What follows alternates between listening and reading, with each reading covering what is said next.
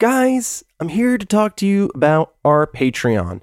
Patreon.com/shades-and-sketch. We've got all kind of great content for you there you won't find in normal episodes. You can join and support the show for as little as $1 a month. At $5, you unlock all kind of exclusive content like episode voting, Patreon-only episodes, and exclusive artwork. On to this week's episode. Oh, hello. I'm Sketch. And I'm Shades. And this is Geeking Out with Shades and Sketch. Welcome back, longtime listeners. Great to be here. Every time you join us in a different corner of the Geeking Out multiverse. Shades, where's the GoCo set up this week? Oh, Sketch. GoCo is set up this week, circa 1950, in Emotep's Casino and Nightclub in beautiful Hong Kong. We're getting our drink on. We got some... playing a little blackjack, taking in a live show. We got large, pillar-esque statues all over the place. Very, very Egyptian in here, even though it is Hong Kong. Yes. So, I guess... If we're at Emotep's, we must be talking about... The Mummy franchise? Universe? Sure. Brendan Fraser's The Mummy. Yes. That's really what matters. Yeah. Sketch, do we have a theme song? Yes, I do believe we have a theme song this week. King Tut. He was buried with a donkey. Funky Tut. Oh, he's my favorite honky. Perfect.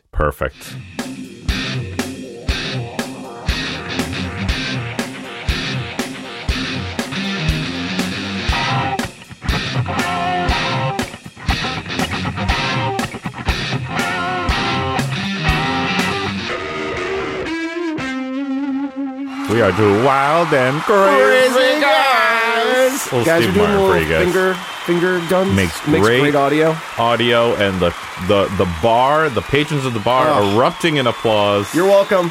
We're here. You're embarrassing us. We're here at least for a couple hours. So, if we are talking about Brendan Fraser's The Mummy. Yeah, we're going to obviously spoil Brendan Fraser's The Mummy. Possible spoilers for The Scorpion King? Yeah, possibly. Probably not. Spoilers for Egyptian mythology. Yes. Spoilers for... Egyptian afterlife. Yes. Spoilers for Chinese history and culture. Yeah. Maybe, probably not. I don't think you need to worry about us spoiling the Tom Cruise Mummy movie, because personally, I didn't see it. I didn't either. Okay, so there you go. Team Brendan Fraser. All the way. Fun fact, in like 1998, 1999, Brendan Fraser did an like AOL, like I guess it'd be like a Reddit AMA, but it was on AOL in a chat room. And Brendan Fraser's screen name was Friendin Brazier, and no one believed it was him. But it actually was? It was actually him. Wow. Yeah. It was like on AIM, like good old AIM like days? Like on actual AOL. Yeah.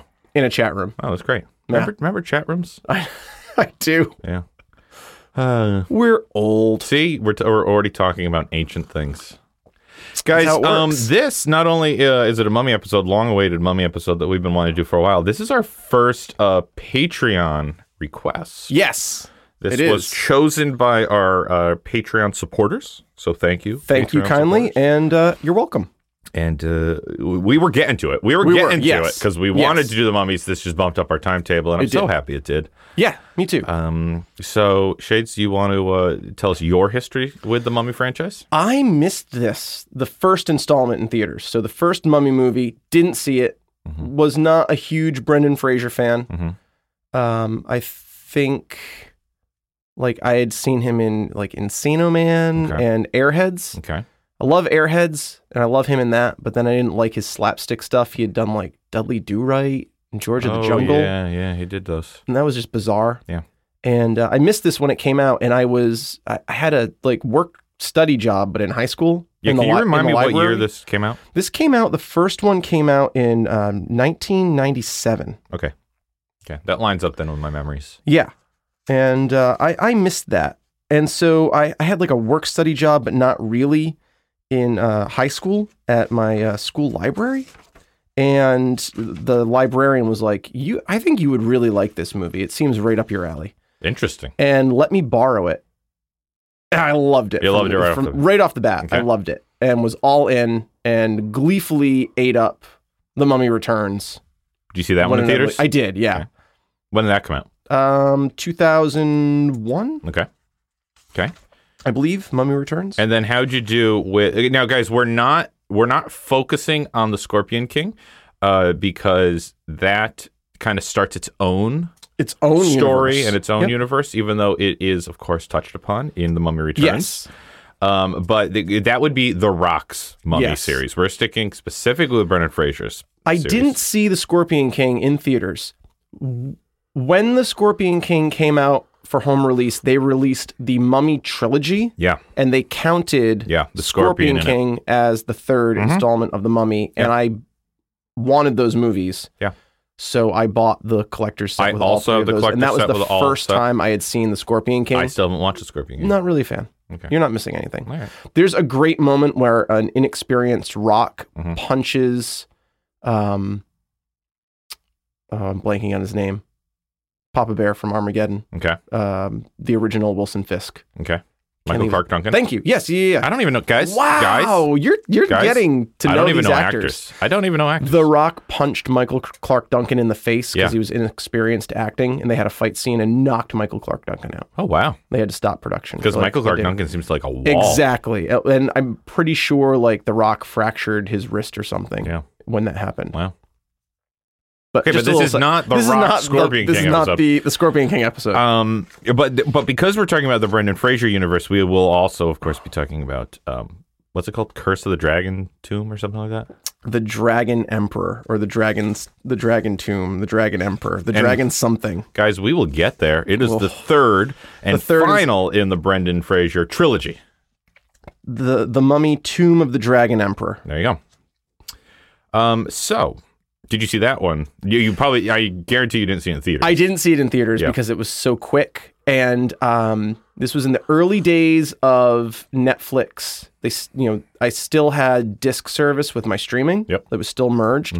And I ordered the Blu-ray because I had a PS3. Yep. Didn't have internet in my apartment. Couldn't watch it because the Blu-ray required an internet connection because there's some kind of weird special feature. Interesting. And I was royally pissed. Yeah. And so not a good experience from the start. And so you've never seen it? I have seen it, and I rewatched it for this episode. Oh, I thought you were going to say that you never rewatched it, and you were just going to rant exclusively on the fact that you couldn't watch it. I couldn't watch it. I mean, if that were the case, that'd be a rave. I know it would be believable. It would be. For me. Very believable. Okay, my history with The Mummy is I did not see The Mummy in theaters, the first Mummy. I have very clear memories of watching it with my childhood best friend at his house. Oh, okay. He had procured I guess at that point it was just VHS, and we watched it, and we loved it. So then I think, I don't have very clear memory of this, but 2001, I would have been... Still might have been working at the movie theater, so I do think I saw The Mummy. Oh, you were definitely working at the movie theater in 2001. In the movie theater because I was just seeing everything back then. Loved both of them. Didn't even know Curse of the Dragon Emperor came out. At some point, my wife and I found it in the bargain bin at Walmart, and we're like, "Oh, there was a third one. We should pick it up. It's like $5." Wait, do you own it? Yeah, I own it. So we picked it. It was like $5. I don't think we ever watched it. We sat down to watch it. You bought it. You never watched it until we decided to do it. We were like, oh, we should watch this sometime. Never got around to it. We've owned this movie for a decade. We should watch it. So then, told her we were doing this for the pod. She was like, oh, I'll watch them with her. She loves Mummy and Mummy Returns. And we both had we've definitely watched it. We definitely watched it. And then everything in it was large amounts of alcohol to forget it. Completely new to us. So we were convinced we never saw it before. We never bothered watching it. But now we have. And so that's my history. All the shots from Imhotep made you forget it. Could have been. So do you have some history on the actual... oh my goodness. Because I really want to unwrap these movies. Okay. As early as 1992... Universal wanted to produce a remake of their classic The Mummy. And they were in talks with producers James Jacks and Sean Daniel to update their original movie for the 90s. 7 years, 5 directors, and 6 scripts later, we got the Brendan Fraser helmed blockbuster that we know today. Worth it. Some of the directors in between, Stephen Sommers eventually gave us the movie that we know, but some of the directors that were attached to it at different points were George Romero. Okay. And his script and the elements of his script were the things that survived the longest and eventually made their way into the film. Mm-hmm. Wes Craven. Okay. Nightmare on Elm Street. Yeah. Mark Garris and Joe Dante were all attached to these movies at one point. And Stephen Sommers' approach for this movie was Indiana Jones meets Jason and the Argonauts. Have you ever seen Jason and the Argonauts? I've seen like scenes of it in like... It's kind of like a Clash of the Titans. Yeah, and like cinema history kind of specials. I've seen clips of it. I haven't seen it from start to So that finish. was like, he wanted to make... Yeah, I see it. A B movie for the 90s. He wanted to... His kind of modus operandi was like, I'm going to reinvent the B movie and make it huge again. Okay. And I think he succeeded. Oh, absolutely. It is equal parts like camp with fantastic action and just strong dialogue. Edge of your seat excitement? Yes. Yeah. And those are all of the components of a B movie. Yeah. Did a great job. Principal photography began in Marrakesh, Morocco on May 4th, 1998. Wait, is that right? So it came out in 1999, the first one, not 1997. Oh. Sorry about that. And it concluded 17 weeks later in the Sahara Desert. And UK on August 29th, 1998. And it came out on May 7th, 1999. So you're telling me that The Mummy filmed more scenes in Africa than Black Panther did? Black Panther, okay, yes. I just wanted to make sure that I got that. And they had to contend with actual sands. Like a lot of the sandstorms in the film are real sandstorms. Okay. Great. They also created some of the sandstorms because real sandstorms don't have faces. Well, they also don't cooperate well with direction and scene placement. So some of them are real, like the far away sand, like shots where there's sandstorms and haze. Those are real. And then they had to obviously create them with practical That's effects. movies, guys. Yeah, that's movies exactly. and not Weather Channel. Sketch, do you have a synopsis for The Mummy? You didn't ask me to do one. You want me just to spitball one? Sure. Okay. So there's these mummies. No, I guess we should start all the way back in ancient Egypt because that's where the movie starts. So there's this dude, the high priest Imhotep. Yes. And he is boning the pharaoh's wife or favorite mistress, I suppose. And the pharaoh discovers them, and Namun stabs him to death. Yes. And the guards catch Imhotep. His lover kills herself because she knows that he will resurrect her. My body is no one's property. Yep, and she stabs herself.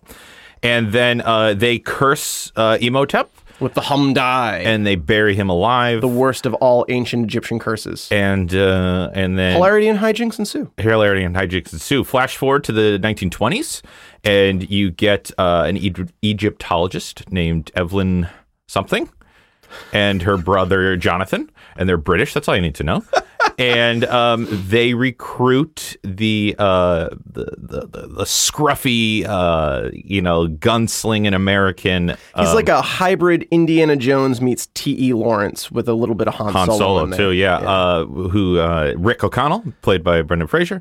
Brilliantly. The trio of them go on the quest to uncover the Book of the Dead with their Magi friend Ardeth. Yes, Ardeth pops in from time to time. Yep. And all the while in pursuit by the Mummy, which has been raised by a rival group of Egyptologists. Egyptologists. Unleashing the curse upon the land. Yes. And to defeat him, they need to discover the Book of Life and send him back. Return his immortal soul to the underworld. To save the day. And it's the quest to save the day. Perfect. Are we doing all of them? Do you want to go straight to Mummy 2? Well, just because I don't have specific raves and rants. Okay, give us the scores, and then we'll go Mummy 2. Sure. Then we'll do Dragon, and then we'll just do our shit. The Mummy. The Mummy. IMDb, 7 out of 10. Rotten Tomatoes, fair. 58 critic, 75 fan. Metacritic, 48%. Fuck you, Metacritic. Google, 95% of Google reviewers love The Mummy. Did you do individual scores? No, I did not do individual scores. I will give my individual, and then I'll average them together. Okay. I gave it a 90%. I love this movie. Okay.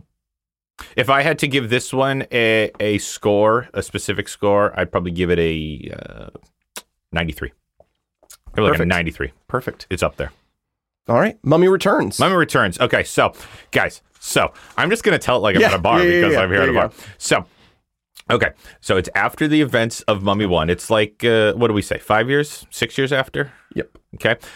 Rick and Evie have gotten married and had a child named Alex.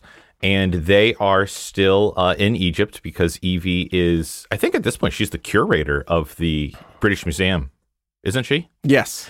And no, I'm sorry. She works for the Bembridge Scholars that she keeps going on and on about. Okay. And they're traveling all over the world on digs for them to write about them. And so they are trying to unearth some evidence of the Scorpion King, which is this mythological but based in fact Egyptian ruler, which we soon find there's really no myth about was him. the Scorpion King like brand new? Yes, the Mummy 2 was introducing the idea of Scorpion King, and then the next movie to come out was The Scorpion King. Right. And it came out very quick after. Right. So this was like launching the idea of the Scorpion King. Very smartly, I think, too. Yeah. Just making him like the focus of their research. Right.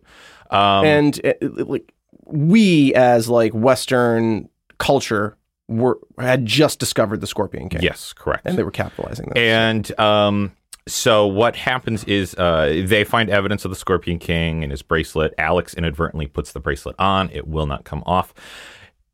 At the same time, another group led by almost like a cult of fanatics rediscovers the body of Imhotep. And purposefully, yes, and the book of death or life, or whichever one they need to resurrect him. Right. And their big plan, their big scheme, they all want to follow Imhotep as their grand ruler. Their big scheme is to give him the power of the army of Anubis, which the Scorpion King have. Spoiler alert: you need the bracelet, to get the army of Anubis. Yeah. So it puts the two groups at odds with each other. Evie is kidnapped by this group.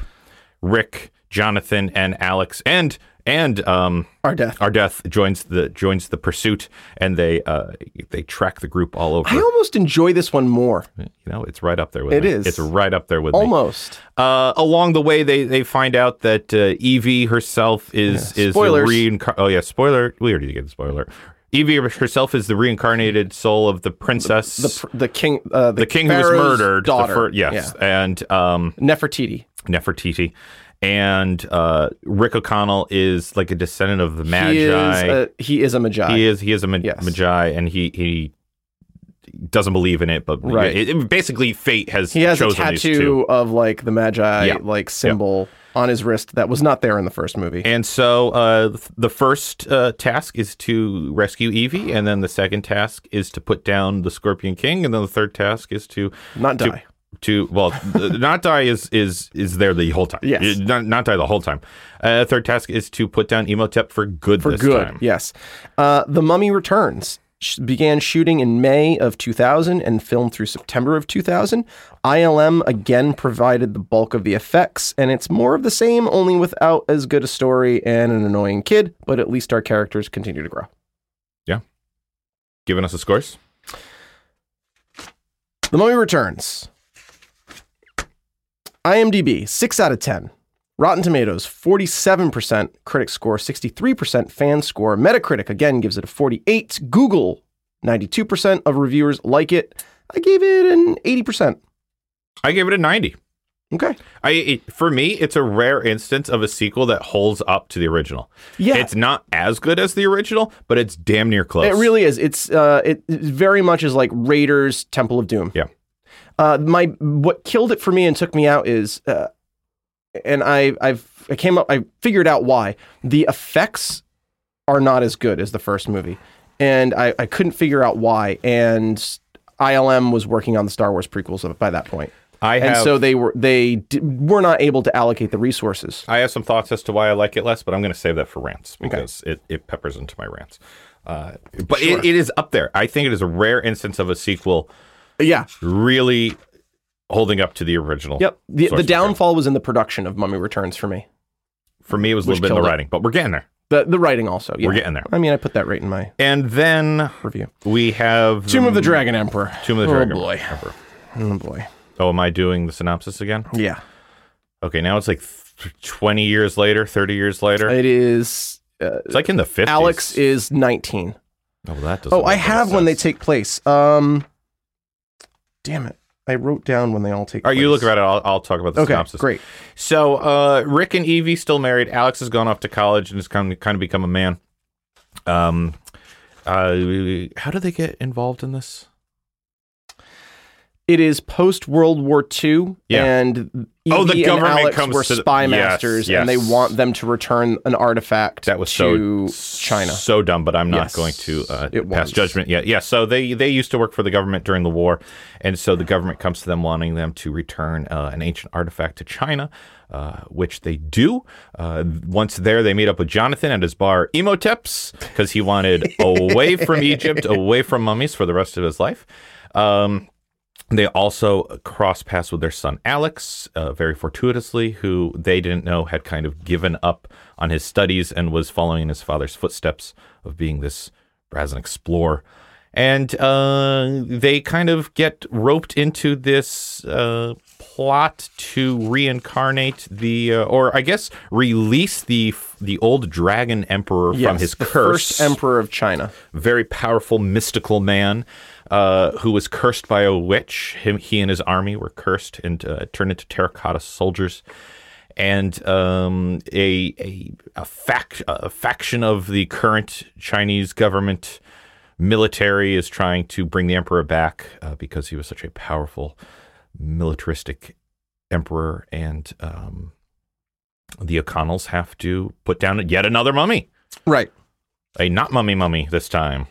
In China with a 1948 in a Chinese woman who is the daughter of the witch that cursed the guy in the first place. 28, 32, and 48. There you go. Are the dates for when these movies take place. And that was a great synopsis. 28 and 32? 1928, 1932. I call bullshit on that. I'm sorry, 1928, It had to be later than 32. Okay, thank you, because Alex is not 4 years old. And 1948. Yeah, that makes more sense. Yep. And Alex is supposed to be 15. In what? In Dragon Emperor. Oh, that's bullshit. We're getting there, guys. Yeah. You have scores for Dragon Emperor. Tomb of the Dragon Emperor. I have the cost for all of these, too, which is very interesting. We'll get there. Tomb of the Dragon Emperor. IMDb gives it a 5.2. Rotten Tomatoes gives it a 13% critic score and a 30% by the fans. Metacritic gives it a 31. I think you're right on there, but guys. And Google reviewers, 83% of them like this movie. That's like one of the lowest Google review movies. We should honestly call 80% a Google 0. Yeah.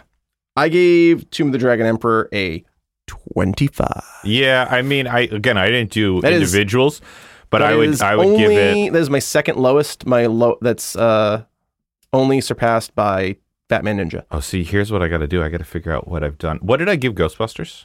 Answer the Call? Yeah. Ooh, so like 40, right? Yeah, you had to bump it up because you had given Batman Ninja like a 30. Oh, boy. Oh, boy. I would watch Dragon Tomb over Answer the Call, so I'll give this a 42. Okay. That's fair. But I didn't do the math because I just came up with these individual scores. I gave the whole trilogy an 87 because I love The Mummy. I gave the whole trilogy an 85. Yeah. It's I love great. It. Yeah.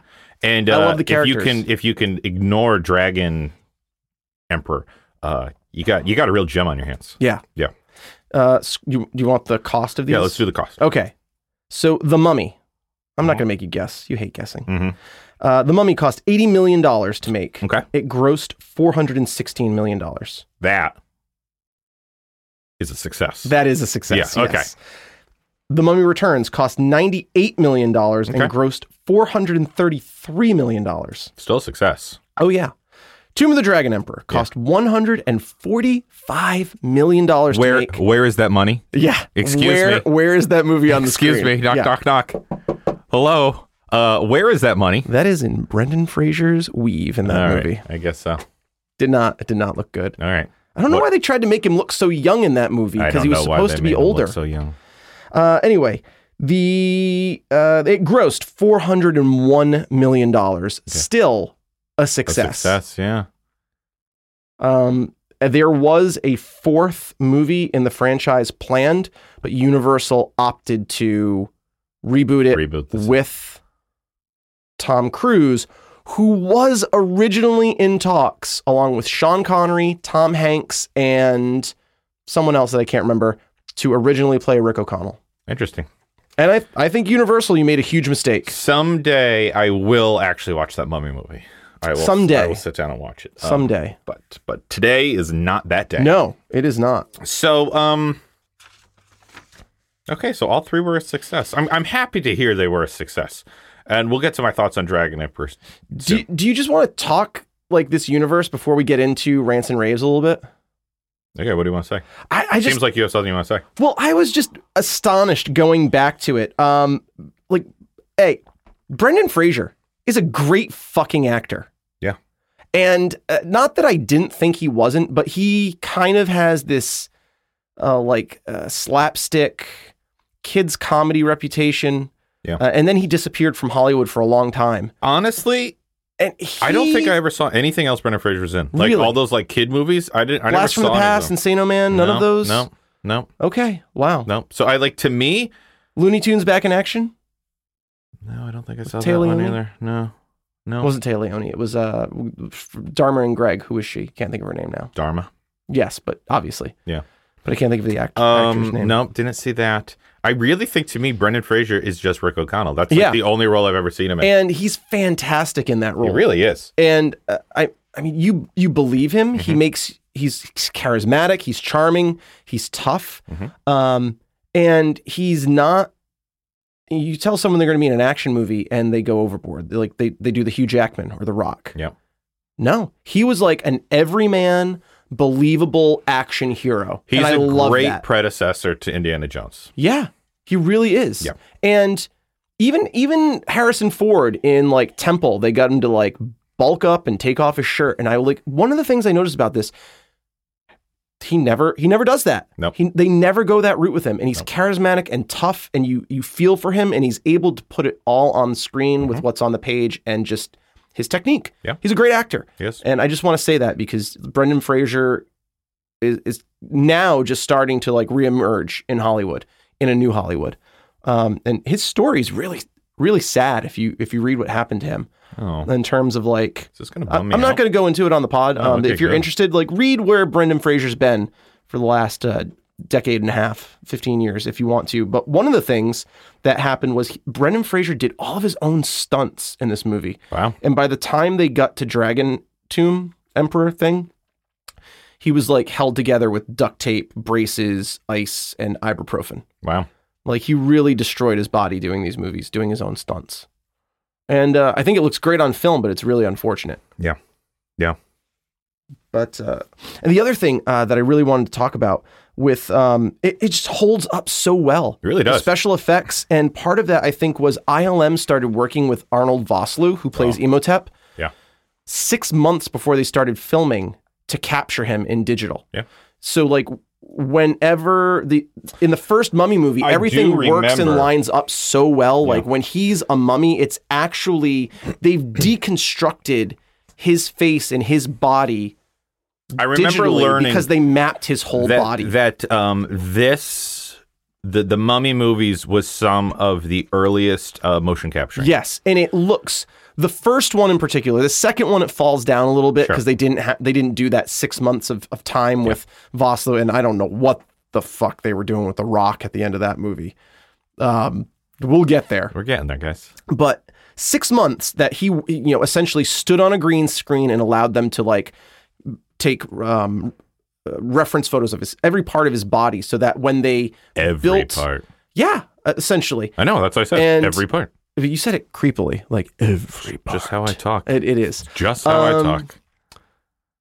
And so when you see his like decayed musculature and the bones of his face and his teeth and his nose, they have digitally peeled away his flesh, so you're actually looking at the bone structure of Arnold Vosloo, which is just unthinkable. It's a lot of work. It really is. Pays off. And we've talked about like the marrying of practical and special effects, and there's so much of that in these movies. Yes.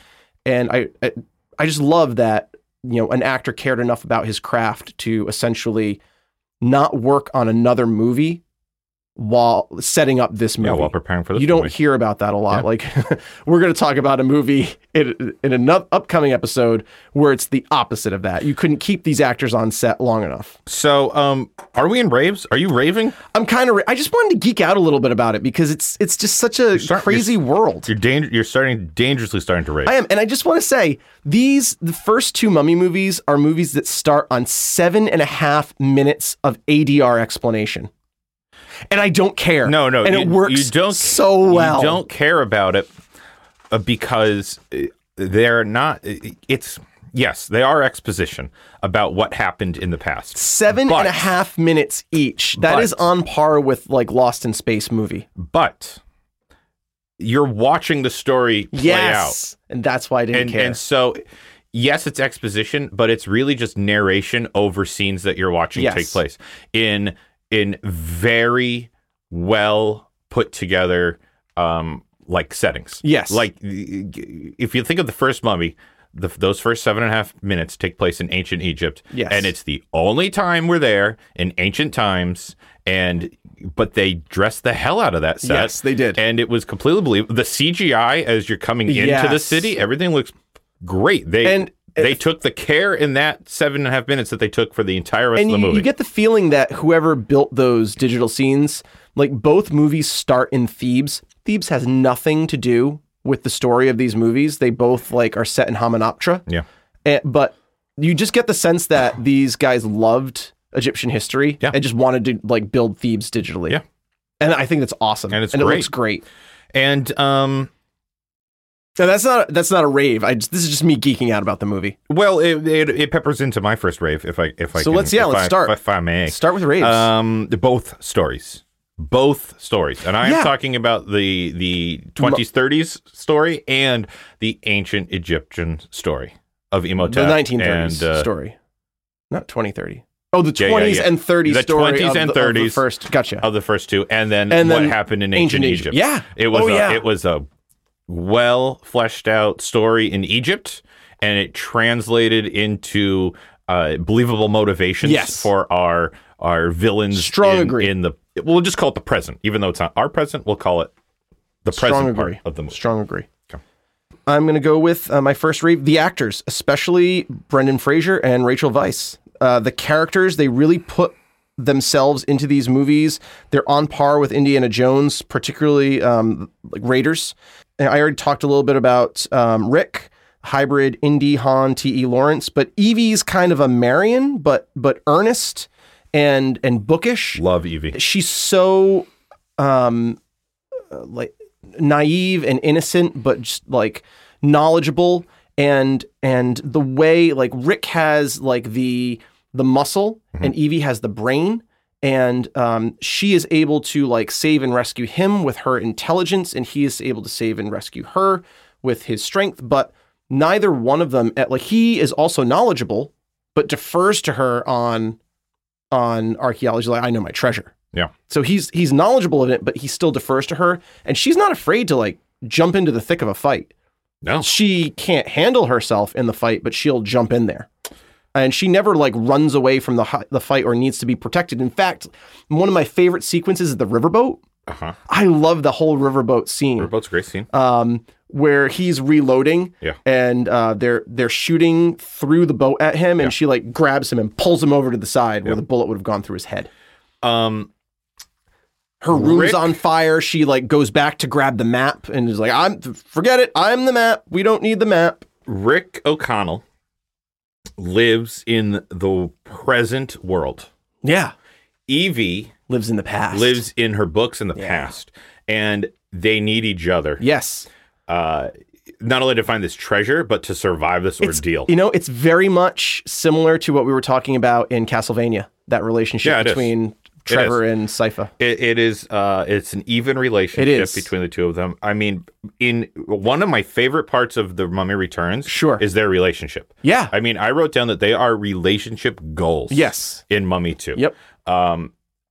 You see that Rick has picked up on some of this stuff. He's more civilized. He's more cultured. And he's more respectable. Evie can handle a gun. She is a total badass in the second movie. Someone says to her, "Where'd you learn how to do that?" And she's like, "Oh, my husband." My husband. Yeah. So it doesn't end in Mummy 1. Mummy 1 is them meeting each other and forming an attraction. But by Mummy 2, this time has passed, and you can see that they have a strong, stable marriage. Yes. And their relationship goals. They are. Yep. And parenthood goals too. Yes. In 2. Because the way they care about and raise Alex is parenthood goals. It is. Oh, they're great. Rick O'Connell also able to catch a knife thrown by the blade. Yes. And throw it back at lethal force. Yes. That's pretty badass. It is very badass. Yeah. Well, let's talk about other characters because Ardeth. I love Ardeth. Here's a little fun fact about Ardeth. This is my first bus ride. That is the best line of the entire trilogy. It is. That is the best line. This is my first bus ride. This was my first bus ride.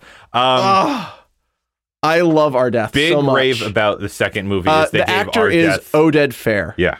And he's fantastic. You might remember him from Deuce Bigalow, Male Gigolo. Oh, he was the Gigolo? Oh, yeah. Good for him. If you watched Charmed, he was like the big bad villain through the later series of the original series of Charmed. The biggest... Guys, I watched Charmed. You can't hurt me. The biggest rave of... I don't even know what Charmed is, so I can't even... It was a great series. Okay. My biggest rave for Mummy 2 is that they give Ardeth a bigger role. Yes. And he's with the group more. He's in Mummy 1, but he's kind of like this side character. You don't know if he's good or bad. Right. He's also in pursuit, and you find out later it's because he's trying to protect the mummy to keep him buried forever. Badly. Yes. Badly protect the mummy. Yes. Yeah. But he's not alone. He's part of the Magi. He's part of this yes, large... the Magi are... We can't put it all useless. on him. Well, only in that movie. You could argue that for centuries they've been very... They are also useless in Mummy Returns. Are they useless in Mummy Returns? Okay, let me see if I can find way. Mummy Returns. They go toe-to-toe with the army of Anubis. However... And they take them down. Should I just... it is a rave. A rant. I did save it as a rant. Should I just read it now? Sure. To refute your point. The Magi are terrible at guarding Hymenoptera. They stand on or near the edge of a cliff and allow people to just walk in and out. They never explain why they do what they do. Only until after 3 encounters with a person do they mention the mummy and why they're protecting it and the danger. They tell everyone their mission after it's too late. And they have an army like the largest army on planet Earth that they do not deploy, that they just march around the world instead of just waiting in Hymenoptera with that giant army to kill anybody who approaches it. Okay, I'm going to disagree with you. Yes, they tell people only until it's too late, but that's because, I mean, the biggest thing that they're hiding here is the knowledge. Yes. And if they're going to address people, it's going to be that classic, I could tell you, but then I'll have to kill you kind of thing. They have to know the person is trustworthy. And I really think that Rick O'Connell and Evie and Jonathan are the first outsiders ever to learn the secret. That's fine. However, they have a Helm's Deep-sized army. Mm-hmm. It was bigger than both the French and the Desert Raiders in the first movie. Mm-hmm.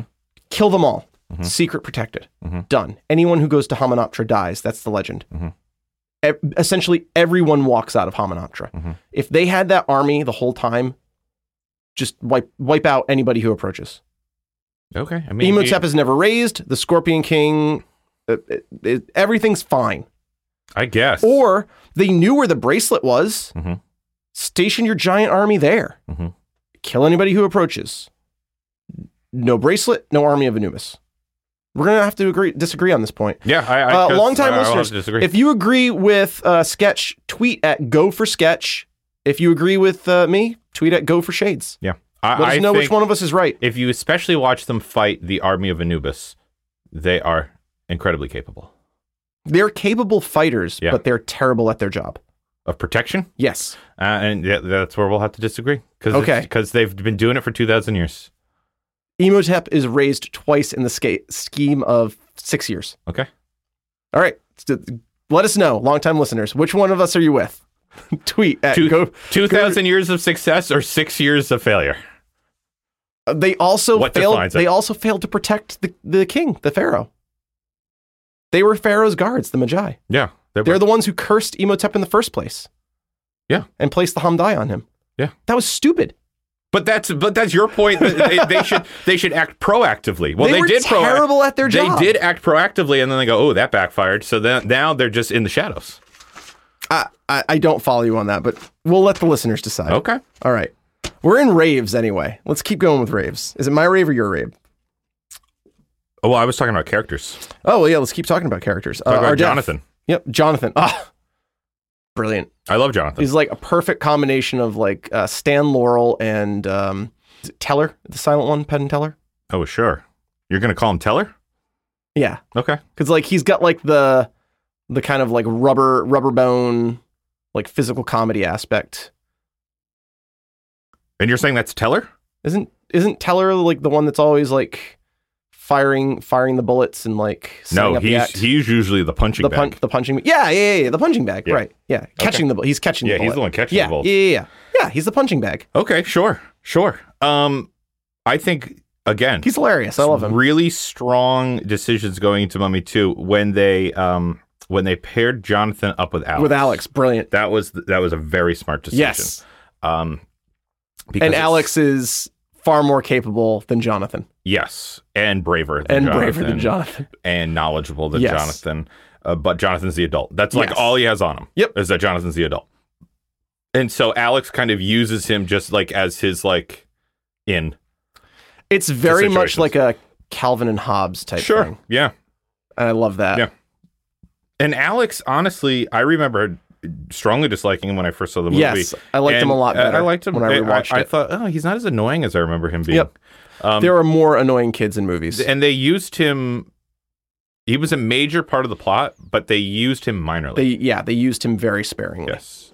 That was very smart. He was not Anakin Skywalker in Yes. You nailed it with that. He is not Anakin Skywalker. So in the Phantom Menace. The last character I'll bring up is Imhotep himself.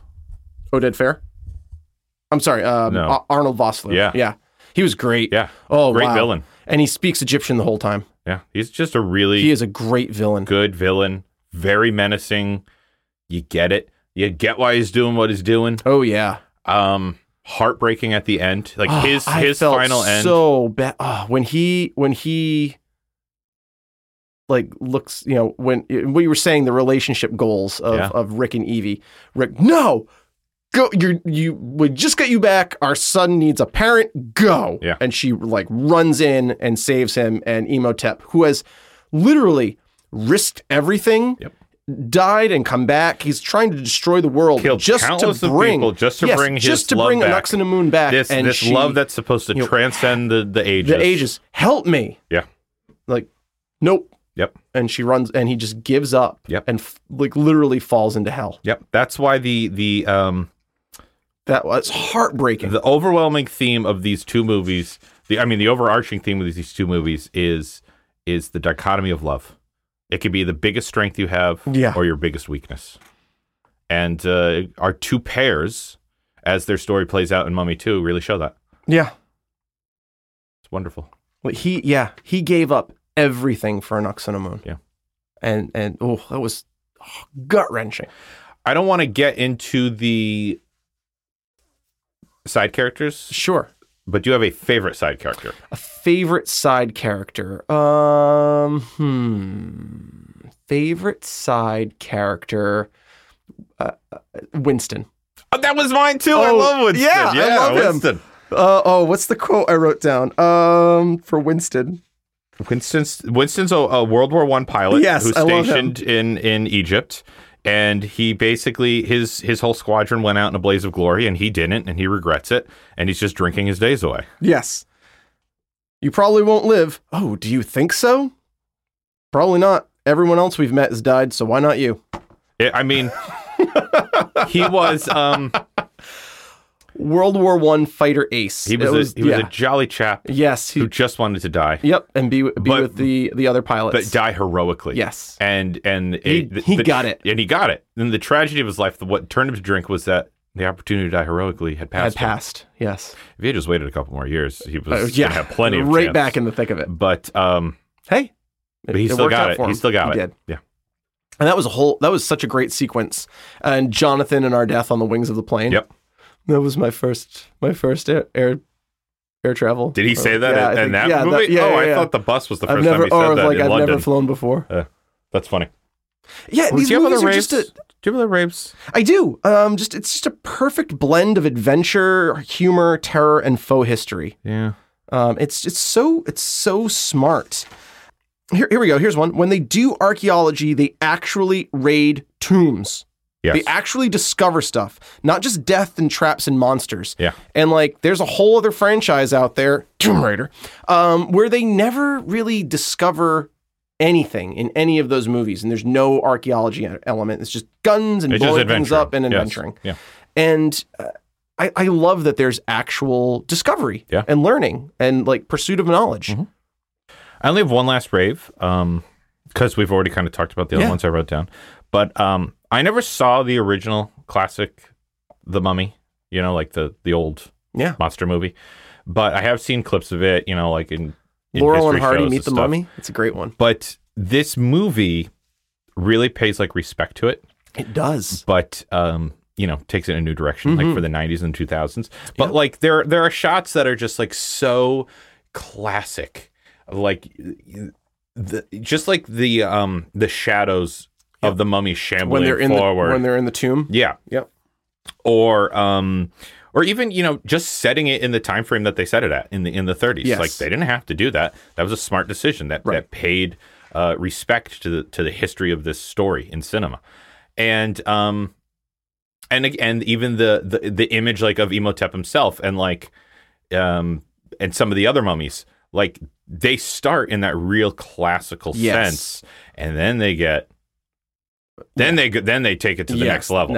They don't just start at that next level and you go, this is the new mummy now. It's like, oh no, here's what you here's what you'd recognize as the mummy, but look how even more dangerous it gets from here. And often we talk about how like things fall down in different acts. Mm-hmm. These movies are even Tomb of the Dragon Emperor, I will say, like they're perfectly constructed in such a way. Like Act 1's the setup. Mm-hmm. You get your history, you learn about your characters, you see where they've been. We add things to it. Act 2, you get the terror of the mummy, and like this is serious. He's gonna like suck you dry. He's gonna like set you on fire with his like heat handprint thing. His face is gonna shatter. Who knows why they did that? It was a cool effect. But it's like the terror and jeopardy of the mummy, and then the rescue. Yeah, and the rescue is always just, it's like you said, they just take it to the next level. Yep, and every single one of the movies follows that setup, and I will say does it well.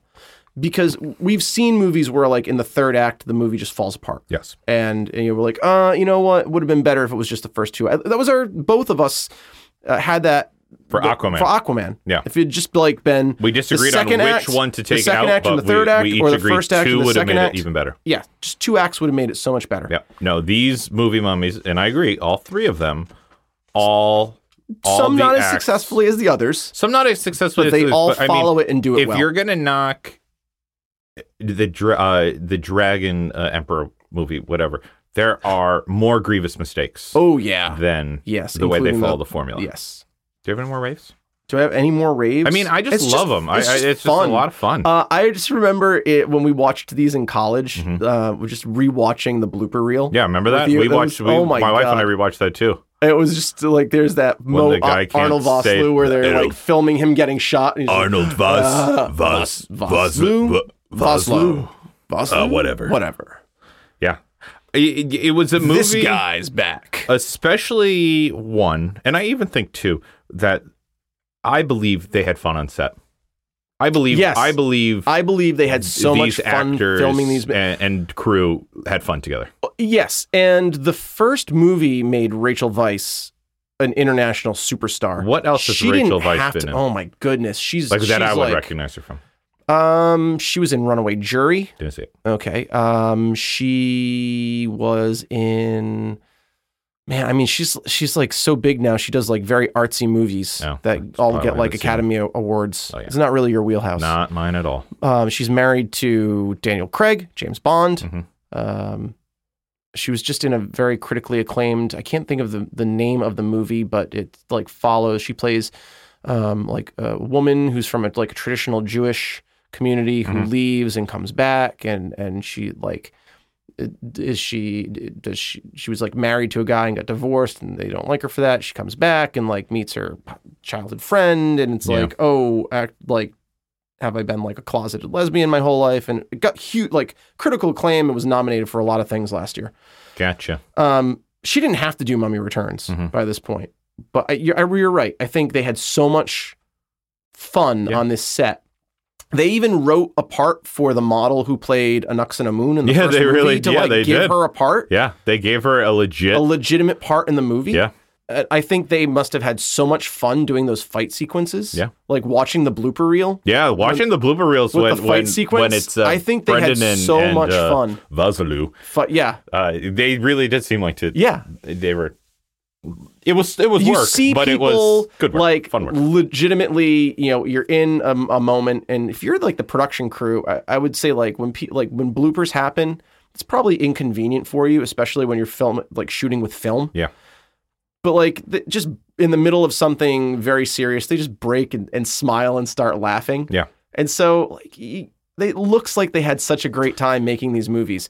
Rachel Weisz is kind of like lamented the fact like she wishes the script for the third one was better. Yeah, because she would have done it.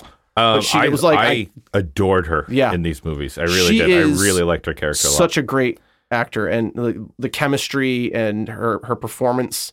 She's so appealing. Here's what's intellectually, great about her. She's a beautiful person. She's a talented actor.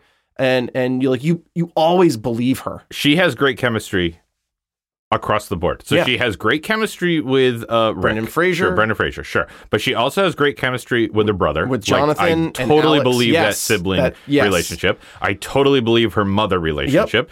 And I totally believe her relationship with academia. Yes. I believe her relationship with Imhotep. Yes. When she like has to trick him in the first movie and make him think she's Anck-su-namun. Like I believe it all. Everything. Great thespian. Great actor. She was awesome. Yep. Talking about bloopers for a second, it's a great time for me to bring up, there's another podcast that both you and I listen to. Yes. How Did This Get Made? Yes. And in a recent episode that I was listening to, no, this is less of a joke and more of an actual observation. Okay.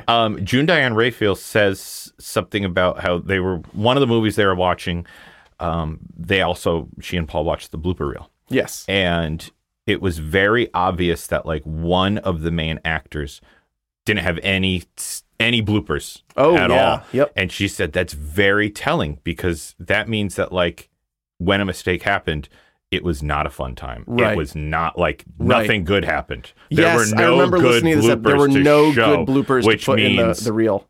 That was that was for Little Italy. I think it was for Little Italy. Yes, that the blooper reel. There were no like laughing moments in the blooper reel. Between the two main actors, which means that like they did not enjoy working with each other. Yeah. And so when you see a blooper reel like this, and it's literally everybody having a good old time with each other, you really feel like, okay, if you can be that loose, if you can we messed up. If you can have that kind of fun, then it's a good setting. And I think that translates to the film because they're not high art. They're well constructed, but it's not going to win any cinematography awards. No. It's not going to win. It's not like an art house biopic. No. It's not a movie that's going to change the world. No. But it's that the fun of it just translates through the screen that you're watching on, and you want to be a part of that. There's a lot of rewatch value. Tremendous rewatchability, and here we are, 20 years later talking about it in the studio. Yes, exactly. Like, there's something to that. There is. Yeah. So, anyway, we could rave for days. We could rave for days. We should transition to rants. Yeah. Remember, a rant is anything that takes you out of the experience. Longtime listeners. Can I start with a rant? Yes, please. I want to try something new here. Okay. I'm going to try for the first time ever. Okay. To be Shades. All right. I can't wait to hear this. Longtime listeners, remember that a rant is anything that takes you out of the movie, okay? So, knowing that, the average distance that a male voice can travel is 180 meters in still air, mind you, okay? But in Egypt, the Nile at its narrowest point is 330 degrees. Or not degrees, 330 feet. Meters, okay. There is no way that Brendan Fraser could yell across the river to Benny. None whatsoever. Took me out of the movie. Yeah, Didn't believe it. Didn't believe it. I also have that written down, but I didn't include it in my rants because it's not an actual rant for me. Okay. But I saw it and I was like, oh, that's something that Shades is going to hate. And I didn't care. And so I looked it up. Hey, O'Connell. And looks like I've got all the horses. And I don't like it. I don't like being Shades. I'm gonna go back to being Sketch. Okay. That was gross. It's hard. Ugh. It's hard. Yeah. Ugh. That was kind of a petty rant sketch. Yeah, I know. I told you I was being you for a second. And it didn't feel good. No. Do you have a real rant? Yeah, the Scorpion King. Like, what the fuck? Like, the guy. Well, just the fact that the sequel to The Mummy opens on a character that has nothing to do with the rest of the story. Mm-hmm.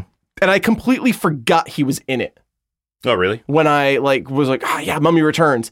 And I was like, oh yeah, The Rock is at the beginning, like bookends this movie. And he like has nothing to do with the story of what's actually happening with the interplay of our character. Like you could have removed the Scorpion King and the army of Anubis and just told that story where like you've got Evie and Rick and they're pulled back into this because she's having visions and he's back. They've raised him. Mm-hmm. Like come up with a better reason why they've raised him, why he's back. You didn't need the Scorpion King element of it. Well, it was a launching point for the whole new movie series. I did not forget he was in it because I had clear memories of the CGI rock monster like at the end. The Rock's head on. It looked like it was out of Doom. Yeah, no, it didn't. It didn't look great. It did not look great. I didn't mind him being. I mean, I kind of liked having another myth. You know, let's explain another myth of ancient Egypt, and this is going to be the focus of this movie. You know, sure, yeah. I get that. So I won't call it a rant. I get why you're calling it a rant, but I won't jump in on that one. Okay, that's fine. Didn't bother me. That was like something that I wrote while I was watching. Mm-hmm. Mm-hmm. I'll transition to my. Do you have? I also just loved the Army of Anubis. I just loved. Yeah, they looked great. They looked so good. They were scary. They were legitimately terrifying. Yep, and they were just even if you killed, they were just sand. They were just sand. So they were going to come back. They were going to come back. Yeah, like when they defeat all of the Anubis warriors and like you look at that Magi army and it's just decimated. Yeah. And then Ardeth runs to the top of the dune and looks over and like the Shat. Oh shit, we got to do it all again. Yep. Yeah. And there's so few of us left. Yeah. It's really. Yeah. It's hopeless. Yep. You get why that's their biggest strength is inciting hopelessness in their enemy. Yeah. Yeah. Absolutely. Yep. Loved them. That's a little rave in my rant. Yeah. Do you have another rant? My biggest rant for the whole trilogy is the inconsistency between all three movies. And I will even say between 1 and 2. Okay. Because you can't say there's any inconsistencies with 1 because 1 starts everything. Right. But you got the story of this group of people and they're just ordinary people up against overwhelming odds. Yeah. Taking on a supernatural threat, and they come up with a way with grit and a little bit of muscle and moxie and brain, and they save the day. They save the day. And then in 2, we introduce, which I did not care for, all this like destiny shit. Yes. With like, she's the reincarnation of the princess. And this is your destiny, O'Connell. That's pretty good. Oh, thank you. And he is a magi, and they've been destined to play this out. Did not like that it went in that direction. If I were to say to you that I am a traveler approaching from the east, what would you say? Yeah, and then he just knows that. Yeah. Like, how do you not how do you not are a think magi, that's weird? Warrior for God. So weird. So weird. And then in the 3rd movie, we take an even bigger step. Like in 2, like I said, they are parenthood and marriage role models. Yes. They are everything that I strive to be in my marriage and my role as a father. And then in 3, It's been, what, 15 years? You hope you never become these people. 10 years? Yeah. And their marriage is bad at this point. I mean, it's a shell of what it was. They're famous adventurers and writers, so they can't get divorced. Yeah. And they're super famous. And they have a really bad relationship with their son. Their son is estranged and living on the other side of the world, so he doesn't have to talk to them. And that was too big of a change. That was too big of a 90-degree turn that I couldn't jump in on. And I'm trying to think if there were like Evie. I think the biggest sin. Okay, the two biggest sins as far as Rachel Weisz, Evie. Well, yes, that was a big problem. But what are you going to do if Rachel Weisz doesn't agree? You have to do something to continue the story. That was a real falling down point, though. To not have Rachel. Yes, but guys, the explanation behind that is Rachel Weisz read the script and was like, "I'm out." Yeah. And they're like, do some script rewrites. No, this is the movie we're going with. Right. So she was out. I'm not. And that's fine. And Oded Fair as well. Yeah. Like read the script and like, I'm out. Yeah. Sorry. Easier for him because that role is easy to remove from the story. But if two of your recurring, the movie falls down without it. But the fact that Rick is kind of like a deadbeat dad. Yeah. Don't believe it. The second thing, that Evie, who's been this brilliant Egyptologist for 2 movies, is now a badass reincarnated Egyptian princess, and now she's just an author of like fluffy romance novels, right? And she's not even a good author because she can't come up with any new material. She can't create anything. She can only record things that happen to her. She experienced. She can't create anything new. It's such a disservice to the character of Evie. Interestingly enough, like the most authentic character winds up being Jonathan. Jonathan is the only one that comes out like at the end of the whole story, like the most consistent. Like, and maybe it's because he is not as prevalent as the other two. What I wanted? But he's right there with everybody. Like, he is probably the second tier down of a fleshed out character in this. And he comes out the best throughout the entire series. Yeah. And that's sad. And in 3, he was the only character in 3 that I met and went, this is Jonathan. This is Jonathan. Okay. Yep. This is the Jonathan Classic I've known for 2 other movies. Yep. Everything he did in that movie fit with his character. I did like that that he had moved to China. Yeah. To get away from. Well, not just to get away from, but like he was there because Alex was there.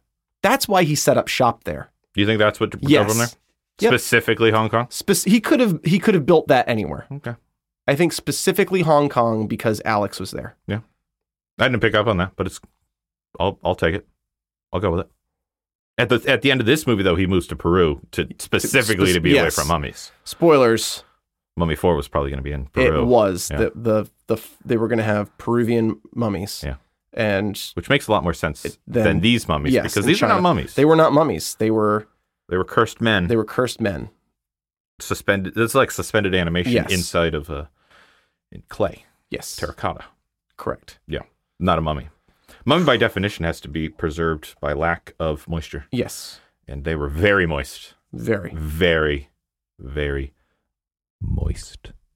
They were like Tootsie Pops. Yeah. They were like a Tootsie Pop. Yeah, they were Tootsie Pops. How many licks does it take to get to the center of the Dragon Warrior? Yeah.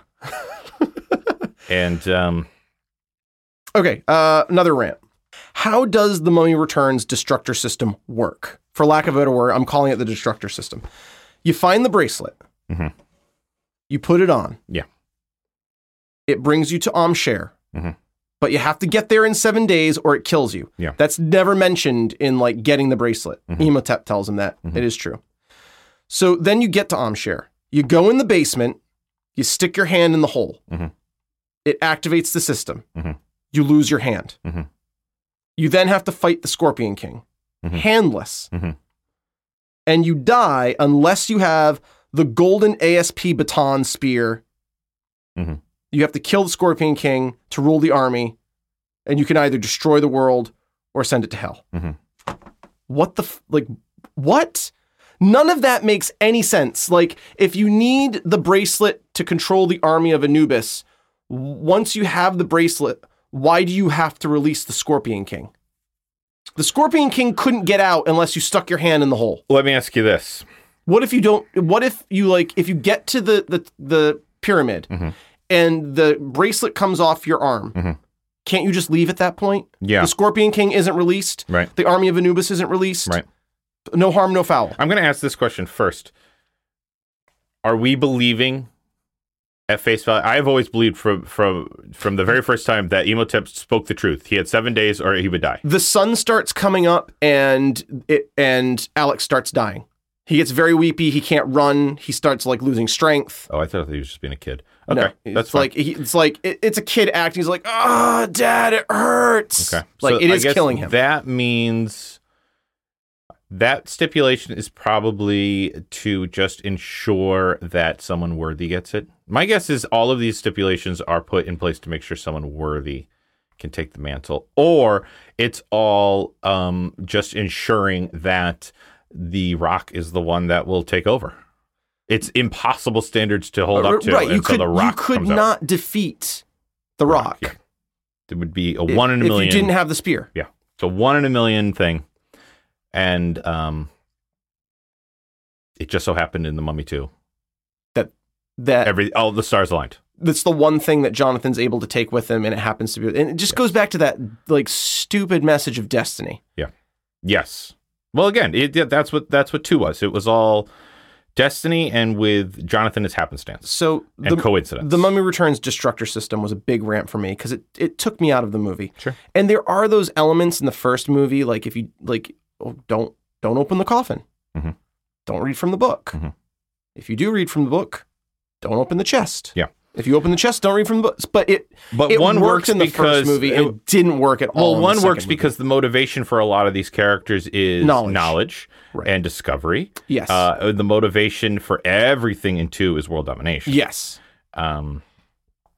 Except for the 2 parents who are just trying to save their kid. Oh, yeah. I meant like why we're in this situation in the first place. But like Evie's in the situation in the first movie because she is a curious individual. Right. And she's kind of obsessed with unlocking the secrets of this ancient civilization. And that's a fair and noble... But you agree with my rant. Oh, yeah, absolutely. Okay. Yeah. Like, and I was with them until the leader of the cult lost his hand. Now how do you fight the Scorpion King? That was the one where you've got one hand and no spear. I was almost expecting it. It felt a little bit to me like what do they call that place in Aladdin? That's the big tiger. The big tiger head that there was Aladdin no way to get into. out of there unless there was a flying magic carpet. Sure, but I mean, even going into there, anyone could walk in, but if it deemed you unworthy, it crushed you like that first guy. Yeah. And so to me, I read that as a very similar kind of device. You put your hand in, and if it deems you worthy to... It doesn't eat your hand. It doesn't eat your hand, so you can fight the Rock fair and square. That wasn't in the rules. So no, I agree. But Imhotep didn't tell us that was part of the system, so it doesn't exist. That's how I read it. That's how I read it I'll go with as that. a movie. Still not good though. No, it's not as crisp as 1 because 1 was really refined and 2 got too big. Sure. World domination is too big. Do you have another rant? Just the Curse of the Dragon Tomb or Emperor. Yeah, everything about that. I mean, everything was bad. I mean, it's kind of like one of the first movies that I can think of that really suffered to like pandering to a foreign market. Sure. And I think that's where it fell down the most. I actually wrote down, I said, it's fitting but sad that it feels like the soul of the mummy was sacrificed to appeal to a foreign market. Like it really felt like... It was. Yeah, this was another one of the first movies to open in China. And it was obvious. It was produced with Chinese money. And they had to change too much. Yeah. They had to make such abrupt changes to it that it didn't feel like the Mummy anymore, and it couldn't stand on its own feet. Like it needed, it needed to be a Mummy movie to like get success, but it couldn't be a Mummy movie. Yeah. I've got some small ones that didn't make it into my big ones. Should I do like a lightning round? Sure. Why is Imhotep encased in... I guess these are kind of big questions, but they took me out of the movie. Okay. I'll answer them all for you. Sure. Why is Imhotep encased in amber? in the second movie. That's like the pit that he fell into. It was not. It was like a blue like soul goop. Yeah, it was like a soul goop. Why was he encased in amber when they pulled him out? I just assumed it hardened after everything collapsed. Okay, I'll take it. Why would you replace Rachel Weisz with Maria Bello as Evie? Could you hate Maria Bello? Is that no? Is that where we're going here? Maria Bello is like a badass, like tough fighter chick. Like just let her be badass Maria Bello. Why would you cast an American to replace? It was Rachel Weisz. It was very stubborn of them to not rework. Just not if your actress says no, I'm out. You got to rework the script. Yeah, and they didn't. If this was a pitch, please. Pitch, please. It's small pitch, please. The effects of dying and coming back to life were too much for Evie. She's died. Sure. Shortened lifespan, whatever. And this is Rick's new wife, and Alex hates her. Mm-hmm. And that's the estrangement. Yeah. Better movie right there. Better movie. Fixes so many problems. We'll explain the loveless marriage. Yep. Explain Alex. And it even sets up, too, like... and it also would make sense why she's the author of these stories. Exactly, because she never lived any of them. And, like, Rick and Evie were, like, these legends in World War II. Mm-hmm. And Evie die in World War II. Evie's dead. Yeah. But like they want Rick. Yeah. And like Rick's like that's over. Like we were a team. Yeah. And like Maria Bello's character is like, a new adventure for me to write about. Yeah. And I get to be like go on the adventure and be part of things. That's a great pitch. And she's not capable. Yeah. Better movie, right? Better movie. 100% better movie. Thank you. Yeah. But they weren't willing to go in and do that work. They weren't. No. They were not willing to go in and do that work. No. I mean, there are other shirtless Rick in Tomb of the Dragon Emperor. He gets shirtless in that movie? He did, yeah. He's like... After he gets shot? Yeah. Okay. The Yetis. I don't often... the Yetis are bad. The Yetis. It's funny, I don't usually call wounded scenes shirtless scenes, but I guess that would be a shirtless scene. I mean, he was like shirtless. Yeah. While they were dressing his wound. He still looked great, even though he's dying. Yep. Okay. This is my biggest rant. Okay. And it takes me, it makes me angry at these movies. Okay. Imhotep, A Nux on a Moon, and Nefertiti are all real people. Okay. They're all like real people who lived in Egypt in different times, in different kingdoms. Okay. Every single one. I knew Nefertiti, but I didn't know the other two. A Nux on a Moon and Imhotep were both real. Okay. And Imhotep was actually a cool guy. Cool guy. He was an architect. He employed public works projects like fresh water. Like he was featured very heavily in like building out like the lower classes and like improving their living conditions. He like experimented with medicine, and he like really was. He was like kind of revered as a living god because he was benevolent. To be fair, we are in 2019, and you really should find some dirt on him to diminish his character based on our modern standards of this ancient time. He would not hold up to 2019 standards, okay. But for the time he lived in, he was. It's kind of like the historic Richard III versus the Shakespearean Richard III. Okay. I won't get into that. But if you know, and Imhotep was a cool guy. A Nux on a Moon, similarly, was like cared about the poor and did a lot of like works with the poor, and was like conserved with the living conditions of the slave class in Egypt. Why take these kind of like the most benevolent of like yes, they still lived in a society in which there was an enslaved population who like lived in okay, I'm not trying to redeem them. I'm just saying there were worse like historical figures that they could have set upon, and B, they could have just created two fictional characters. That was kind of like upsetting to me. Okay. I didn't know they were real people, so it didn't bother me. And most people will only ever hear their names through these movies and think that they're just douchebags. So that was rough for me. Okay. I'm sorry. That was my biggest rant. Yeah. I'm all out of rants. Yeah. No, it didn't bother me. The Yetis.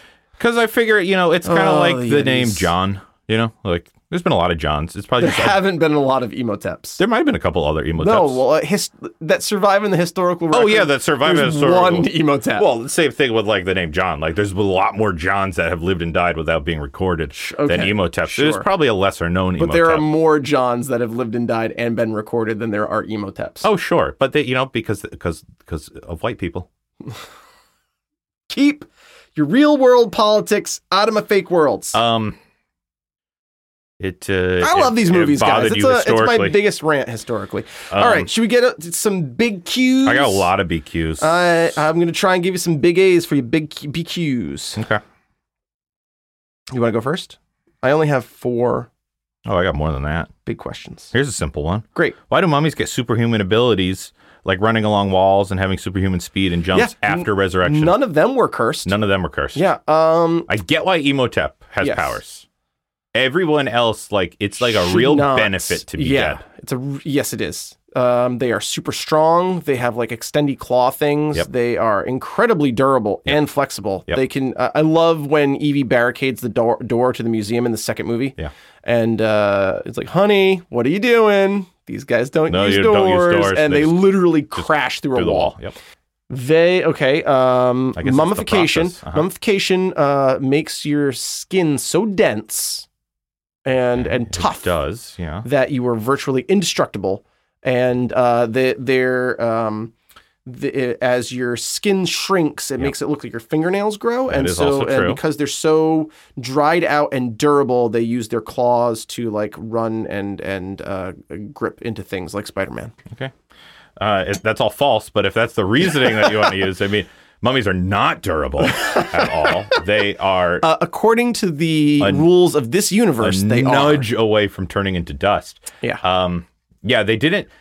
Guys, I didn't go into it because I didn't want to be shades again. But yeah, the way they mummified people not the way they mummified Not people. the way they mummified people at all. But okay. We'll just call it movie magic. Then here's another one for you. You said in Mummy 1, remind me of the part where Evie tries to fool Emotep into thinking she's... he sees her and thinks and just looks at her and says, Anck-su-namun. Okay. And then she goes with it, and at one point she saves them from being enveloped by the face of sand by kissing him. Yes. And also agreeing to go to Hamunaptra with him to allow him to perform the ceremony on her and put Anck-su-namun's soul into her body. I have, it's not really a sketchy... makes no sense because then we learn that they're completely different characters in the second movie, blah, blah, blah, blah. No, blah. I have a way Why didn't he recognize her? I have the answer to that. Okay. I have the answer to that. Yes. Okay. Go ahead, deposit your big question. Why didn't Emotep recognize Evie? Because he knew her in ancient Egypt. He can't see for shit. It's 100% true. Think of who he got his eyes from. Yes, who did he get his eyes from? Yes. Yep. Okay. I will the guy who can't see anything. The guy who can't see anything. Yes. He can't. Emotep is legally blind by 1930 standards. I will take it. Yep. That's a great answer. Thank you. It's a great answer. That wasn't one of my big questions. Okay, give me a real big question. Okay. Did the ancient Egyptians who set up Emotep's curse want to bring him back and end the world? They kept his body, they kept the books, they kept the chest all together like a Blue Apron meal kit. I'm trying for to think my where all money, the books are. The Book of Life and the Book of Dead were both in the same temple under different statues. Yes. One under Anubis, one under Horus. What chest are we talking about? The chest with the canoptic jars. Okay, but that wasn't... Those It was in a different side of the statue that the book was in. Yes, but for whatever reason... See, it doesn't make any sense why those were buried there, because those were not Emotep's Those were jars. Anck-su-namun's. Those were her jars. Because by opening that chest, that marked the people that he would consume and get their essence back. For my money, you spread those things out all over. Give them to them. This is why I say the Magi were terrible at their jobs. Give them to the Magi.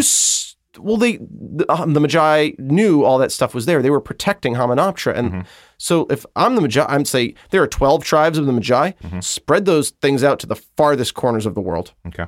Don't store them all in Hamunaptra next to each other. Yeah, everything was there. So did the ancient Egyptians want to destroy the world? I don't think they wanted to. I think it was a matter of convenience. It was literally like a Blue Apron kit. Yeah, no, it was. Everything was there. And, you know, The Mummy does it, but a lot of other movies do that too. They do. Where it's like, here's the map and the key. Yes. Yay! Yay! Yeah, no, they shouldn't have been there. They should have at least been at different temples in Egypt. Right. Right. Put one in Thebes. Yeah. Put the Book of Life in Thebes. Yeah, just explain that, you know. And at least it gives you a reason to be at Thebes. The Canoptic jars were put it in the pyramids. You feature them enough. A new, whatever her name is, Moon Lady. Anaxamun. Where was her body? Yeah, her body area, was also in Hamunaptra because he stole it and brought it there. And that's when they caught him. Kind of makes no sense that they mummified her. A criminal at that point. It doesn't make any sense. Yeah, not everyone was mummified. And it was like a 5 to 6 week long process too. Yes. It was labor intensive to mummify a person. You wouldn't do it for someone like Mrs. Moon. Right. Yeah. Oh, well, that's okay. Yeah. I mean, they were a primitive people 2,000 years ago. Sure. Compared to our standards of like Airbnb. Like they couldn't like have a place to stay. Uber. In China. You know, they were like, oh, shit. Let's just put it all here. Let's put it all here. And let's just bury it. Too much trouble. Let's just bury it. No one's going to dig it up. I was going to bring it to the farthest corners of the world, but... My Uber didn't show up. Yeah. Yep. 1 star. Do you have a big queue? Why is Alex American in the third movie and British in the second movie? Yeah, that's a great question. And Alex is a little Brit kid. His accent switches, especially if he's supposed to hate his dad. He hates his dad, and he grows up in England, and yet he's a full-on American living in China. Yes. Do you have a reason? I don't have an answer to that question. That one is a mystery. It is a mystery. I don't have a good answer. Here's one for you. Okay. In Tomb of the Dragon Emperor. Yes. They go to the Forbidden City. They do. And Rick and Alex are literally comparing the size of their guns. Correct. Yeah. And they both have like giant steamer trunks of guns that they are going through. They do, yeah. How the fuck did they get those trunks to the top of the Forbidden City? And who carried, like the whole time they're traveling, we never see any of that gear. There's nobody else with them. How did the trunks get to the top of that city? Jonathan. What, they just piled them all on his back? Pile them on Jonathan. We see Jonathan the whole trip. He's not carrying anything. Every time we see him, he's put him down to rest. There was also the yak on the plane only for the joke of the yak yacked. Yes. That was the whole reason that yak was on that plane. Your answer is that Jonathan carried them on his back. Yeah, I'm trying to remember. They have two giant steamer trunks. 457 Magnum. I was like, I go with the Browning. It's reliable. It doesn't jam. Yeah. Yep. Yeah. And then later they compare, but they're complimenting each other on their gun choices. See those trunks again. Well, that place gets like destroyed. Yeah. So those are gone, but then they have new trunks when they go to the final battle, and they're agreeing on gun choices. Yes. It's the comically large mallet that inexplicably fits in your pocket. Yeah. You know, it's like, that's not the universe we live in. In the first movie, Rick O'Connell has the duffel roll. But that makes sense, and he always carries it with him. Yeah, the duffel roll of heavy weapons that floats in the Nile. Yes, that floats in the Nile, yes. But he also has the magic revolvers that never run out of bullets until the story needs them to run out of bullets. Yes. Yeah. But, okay. So that was it was Grievous. It was Grievous. So your answer is Jonathan carried them Jonathan carried them all. All right, sure. Yeah, the yak was supposed to, but the yak got sick. It's sick, and they had to send it home. Yep. Yeah, okay. The yak yacked. Your question was disgusting, by the way. It was... How do the Yetis know touchdown from American football? They're so high up on the mountaintops, and the tops of those buildings act as giant antennas. And they built television sets out of the remains of everyone they've eaten. Yeah. Exactly. I'll accept it because they were so dumb. That was like the dumbest part of that movie was when she like calls into the mountains. Yetis. She's like, I don't think she yodels, and that was a bad yodel, but she like calls to the mountains and is like, help us, and 3 fucking yetis come out of the mountain. 3. A dozen of them. No, some are taken out immediately. There were only 3. I'm pretty sure there were only 3. But I'm not willing to watch the movie again to verify. They were awful. But, long-time listeners, if you end up watching it, count the Yetis, let us know. I'm pretty sure there are 3. Do you have another? Yes. Okay. Why did... I call him Jet. Jet Li. Oh, yeah. You're on a first-name basis? Yeah. Why did Jet, not Mummy, keep destroying his face only to regenerate it instantly? What the fuck? I think that was to be menacing. I think the destroying his face. It was a cool effect. Yeah, don't get me wrong. And I think that was Mummy 3's version of Imhotep's elongated jaw. You know, like he would go. Makes for great audio. Long-time listeners. Sketch just came like shockingly close to detaching his jaw. Shockingly. Yeah.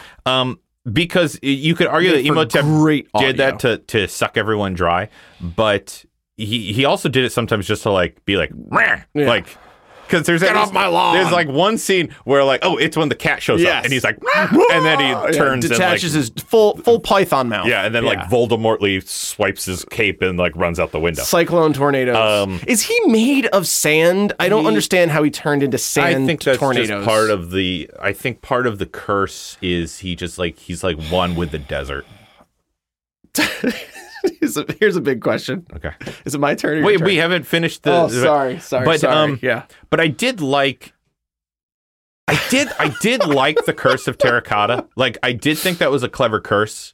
Sure. Yes, I agree. And it looked cool. Why did he keep destroying his face? But he did keep destroying his face, and also, like, when you watched it, like, he was far more menacing with the destroyed face. He was. But I think that was harder to render. Sure. So I think that was just a lazy decision. And it was comical. He'd like get super upset, his face would explode, and then it would instantly reform. If they were willing to put in that extra work, I would have loved it. Is like every time you moved, like every joint shattered. You know? Yeah. Because sometimes the terracotta was very malleable. Yes. And other times it was like you're saying, stiff and would shatter under the. Some of them had been fired and some of them hadn't. Yes. Some of them were bisque. Yeah. You're saying some were bisque. Yes. And some were fired. Yes. Okay.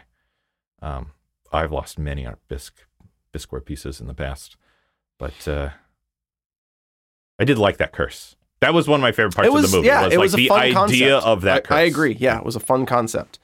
Everything else, not so much. I have 2 more questions. So Great. It's up to you. How did Imhotep get his powers and immortality back in The Mummy Returns? Shouldn't he have needed to have been cursed again once he was made mortal? Oh, we talked about this a little bit. So, longtime listeners, I mean, you weigh in on this as well. My posit is that they should have had to put him through the Hamdai again before he could get his immortal soul back. Sure. I might even be changing your reasoning. My reasoning. Okay. So now you have 3 choices, or to completely disagree with us. My original answer to Shades when he deposited this to me was that the way that Rick and Evie and Jonathan dispatched him in the first movie was they removed his soul, brought it to the afterlife so they could kill. That was his immortal soul, which was keeping him going, so they could kill his body and kill him for good. Right? It had nothing to do with stomach. Had nothing to do with removing the curse. Sure. Right. So I'll amend that a little bit and say. But wouldn't you imagine that the curse was over once they defeated him? Because that's what I'm going to amend. Okay. I'm going to say, because this is Egypt. And according to ancient Egypt beliefs, I'm going to say that his body was not cursed, his soul was cursed. His soul was the cursed entity. And so bringing the soul back, they're one and the same now. That curse cannot come off that soul. So bringing the soul, that's my final answer. Okay. Resing the soul brings back the curse as well. So how did he get his powers back in the second movie? Well, they used the Book of the dead to bring his soul back from the afterlife and deposit it back into his body, if I'm remembering that correctly. Okay. I'm pretty sure that's what happened. I don't like that answer, but I'll accept it. Long-time listeners weigh in, though, because that's a big one. It is. That's a big one. Go shadesandsketch@gmail.com. Yeah. How did Imhotep get his powers back in the second movie? And if the whole point was to... Follow-up question. If the whole point was to give him back his immortal soul so he could fight the Scorpion King evenly, a fair fight, and kill him, shouldn't they have known that the minute he stepped through the temple, he loses it? He does lose it. And then he's just a regular guy fighting the Scorpion King. Yep. It's bad storytelling. They seemed surprised because Anubis wants me to fight the Scorpion King as a mortal. Which I guess brings up the big question: the Egyptian gods are still alive and well, or is that a curse that Anubis placed on the? Is it a Kevin McAllister style trap? It could be that Anubis just placed this curse that anyone who comes in is mortal because he doesn't want anyone. I love it. Maybe I love it. It's a Home Alone-esque paint can swinging from a banister. Yeah, I love it because it does. I forgot it strips him of his powers walking in. Yeah, and I don't like the answer, but I'll accept it. Yeah, because originally what I was going to think was if Imhotep was the one that put his hand in, it wouldn't have eaten his hand. Right, it would have because that curse took away everything. Yeah, that's a doozy. I think Anubis didn't know exactly what he was doing. Anubis was a dick. He was a bit of a dick, but. He had a cool pyramid. He had a very cool pyramid. I love that Jonathan got the big gem at the top. Diamond on the top of it. That's pretty sweet. Good for Jonathan. Good for him. Jonathan always comes out okay. He does. And ahead. I'd say in 3. Well, he sold the Imhoteps and moved to Peru. And if I didn't know the foreshadowing of what was going to happen in Peru, I would say, he came out ahead. But poor Jonathan. Poor Jonathan. Peruvian mummies. Do you have another big cue? After everything that he's experienced with the supernatural, how is Rick so skeptical that the magic blade can kill the Dragon Emperor? He's such a dick to the witch's daughter. Really is. You really think that little dagger is going to take out? Yeah, it's magical. Yeah, okay, lady. Right. Well, It made me think. It literally made me think. Wait, I've fought and dispatched 2 mummies. Yes, and same mummy twice doesn't count. And that was because at first when he said that line, I was like, oh shit, you have literally lived this. Well, my first reaction was, wait, was this movie depositing that Evie's books were just that? They were just stories, and that this didn't happen, and that Rick is skeptical. But no, but then there's that line where he says, "I've dispatched 2 mummies." Same movie, and I was like, oh shit, no, it isn't. It isn't saying that. It's just bad storytelling. Yeah. Yeah. I don't. My answer is bad storytelling. Yeah, there's no good answer for that one. Okay, I have another big Q. Okay, there's a lot of BQs. This one's kind of. Did Universal think they had a good movie on their hands with Dragon Emperor after Oded Fehr and Rachel Weisz both dropped out over how bad it was? I don't think. I think they knew it wasn't. I mean, do you remember the marketing for that? It was not as big as 1 or 2. But it still made over $400 million. And I honestly think it was because it was targeting at a foreign market, and that's why I call that a rant. Is because I have nothing against Chinese movies, but they're not made for me, an American audience. Sure. And so they don't hit me the way my tastes have been raised because they have been raised by the media I've grown up in. Right. And so by trying to please multiple markets, they please nobody. They please nobody fully. Sure. So it's a real bummer. So I think Universal had to know that our American audiences are not going to eat this up, but hope we're gonna hang our hat on the Chinese audience. Okay. We're gonna hope that that's where we make our money. And it sounds like they did. Sounds like it. Do you have another big at cue? The expense. And my last big cue is how bad you need to be at drawing and quartering that you only pull off a dude's arm. That's a General what's his name? Yes. Is drawed and quartered by the Dragon Emperor and killed to death that way. Yes. When you draw and quarter somebody, 4 horses go in 4 opposite directions and pull you apart. Yes. And I don't understand how he came back to lead the army. So I think because he was buried in the wall. All of the generals, and all of the emperor's enemies were. But why did he have his arms? Oh, that's what I'm saying. He was missing one arm. Right. Everything else was there. which means three horses went in one direction and one horse went in the opposite direction. Right. That's bad. That's bad. That's bad. Quartering. What do they call that? Drawing and quartering. Well, I have an answer to that. Okay. The wall was in one of the directions that they were running, so it limited. Only one of them could actually go, and the other was stopped by the wall. You know what would have been awesome is if, again, they didn't put this much thought into it, if he had just mismatched arms and legs. Yes. Like he just grabbed arms and legs from other people. That'd be great. It would. I would have 100% been on board with that. Don't they also wrap one around your neck when they draw and quarter you? I don't know, because that's the quartering is your divided by 4, right? The quartering is your appendages. The drawing is your head. Oh, is it? Right? I don't know. I always drawn and I'm quartered. not an expert on torture, but although we have seen enough movies that should count as torture. Yeah. I always thought a horse-drawn carriage, it's just like the horse draws something behind it, and that the drawing would be the quarter of the person that it's drawing away from the other horses. Okay. Long-term listeners, right into the show. If you are an expert behind drawing and quartering. Yeah. And would you leave 3 appendages intact? Yeah. It seems unlikely. It's very. The only explanation is there wasn't enough room for those 3 appendages to be pulled away. Yeah. Yeah. Because the camera was kind of mounted in a corner. Yeah. So 3 of those horses could have stopped at the wall. Exactly. And the rope could have been too long. Yep. And they would have, shit. Damn it. Yeah. And then they just go over and they shoot. That's all I've got for you. I'm kind of proud of this one, too. With a magic revolver. One last big Q. Okay. One last BQ to end all BQs. Okay. What is the hieroglyphic for B and Q? I'm trying to remember. Q is a quail. Little quail chick. This makes for great audio, long-time listener. Sketches staring at the ceiling. I wanted to say deep B in is thought. B might rambling almost incoherently. B might be a basket, but that might be K. I'm going to look that up. Okay. Go ahead, ask your is B. Is your beautiful mind moment over? Mm-hmm. Okay. No, I just do a lot of hieroglyphics in my day job, and I was trying to remember what a B is. But guys, Sketch's day job is as a consultant Egyptologist. I'm an Egyptologist, everybody. Yeah.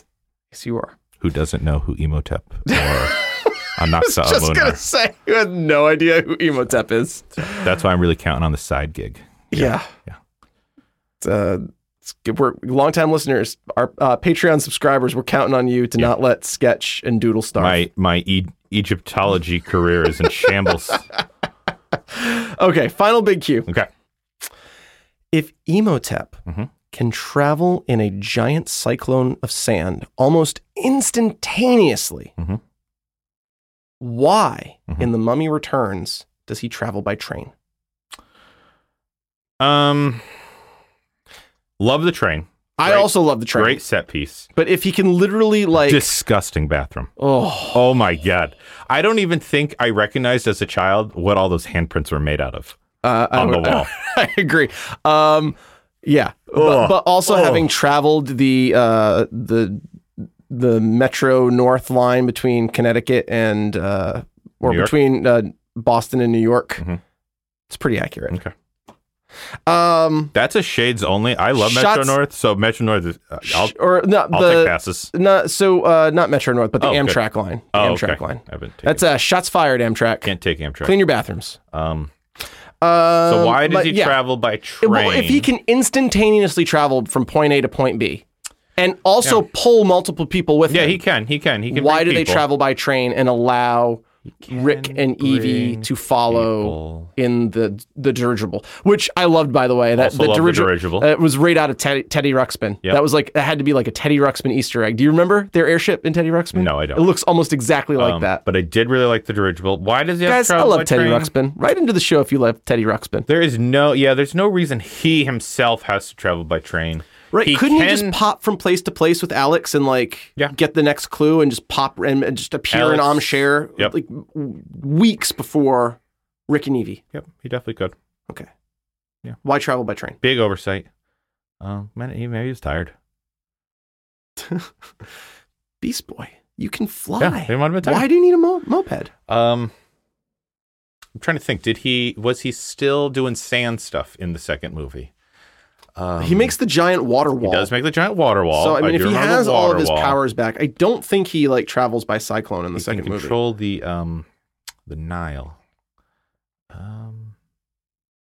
Consequently, no, it makes no sense. If you look at the blooper reel or behind the scenes and you see Imhotep walk out into the Nile, he's basically standing in a puddle. Yeah. And all of that water is CGI. I also like the blooper reel where he leaves the train and he starts doing a scene and there's a plane flying overhead. Yeah. And like he starts to hear it and it's like, it makes great audio, but I'm skeptically looking up to the sky. Yeah.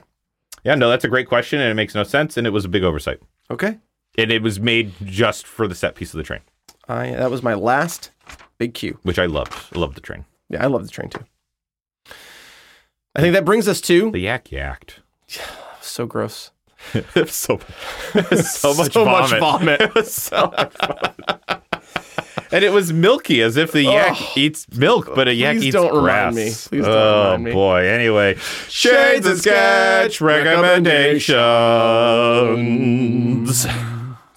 Shade, do you want to start us off? Sure. I am going to recommend another independent comic. Ooh. As you may know, or not, if you're hearing this for the first time, I am no longer reading mainline DC Marvel comics. I am only reading independent books, and I would love for you, the longtime listeners, to write in with recommendations for me. Because I've exhausted everything that's been recommended to me at this point. But I'm going to recommend God Country. This is another Chad Julian recommendation. Thank you, Chad. God Country posits the story of there's this older gentleman who's in the stages of dementia, and he's just a bastard of a guy. He forgets who his children are. He doesn't know why they're in his house. He yells at him, screams at him. He's just disheveled, like he's unkempt. His fingernails are uncut, and he's just like a burden on his family. And one night, out of the sky falls a giant sword, like Cloudbuster-esque sword, a monstrous sword, and Emmett. He walks out into the field where this just giant-sized sword has fallen, and he touches it, and it's instantly healed. No. He gets his memory back, clarity of thought, he recognizes his children, he's strong again, he's vibrant. Does he get nicer? Yes. Oh, good. Thank goodness. He has clarity as long as he is in proximity to the sword, as long as it's touching him or on his person. Mm-hmm. And he's got his life back. And then the god whose sword this is shows up. Yeah, wants it back. And says, you have to give it back to me. And Emmett asks, he says, well, what'll happen to me if I give you the sword back? And you'll go back to the way you were. And Emmett looks at him and just, no. And he kills him with the sword. And yeah. Oh, really? He's like, that's a good guess. No. He's like, he fights him, he beats him, and he sends him back to like his dark side-esque or Thanos-esque father. And he's like, look, I went and talked to him. He's like, he's not giving the sword back. I don't know what to do. And like a Thanos-esque god descends in Nebraska, and Emmett has a choice. He can fight and possibly like destroy the world, or give the sword back and go back to the way he was. And it's just it's beautiful. It's drawn so well. Give me the name of that one more time. God Country. God Country. And it is just beautifully drawn, and it's such like a great story and message. It's just one graphic novel, no sequels. Strong recommendation. It's one of my favorite things that I've read this year. Check it out. God Country. For my mummy recommendation, I am going to recommend visiting the Temple of Dendur. Is that at the Met? That is the Egyptian temple at the Met. So if you cannot make your way to Egypt, which I have not made my way to Egypt yet, my wife really wants to go someday. I would like to go.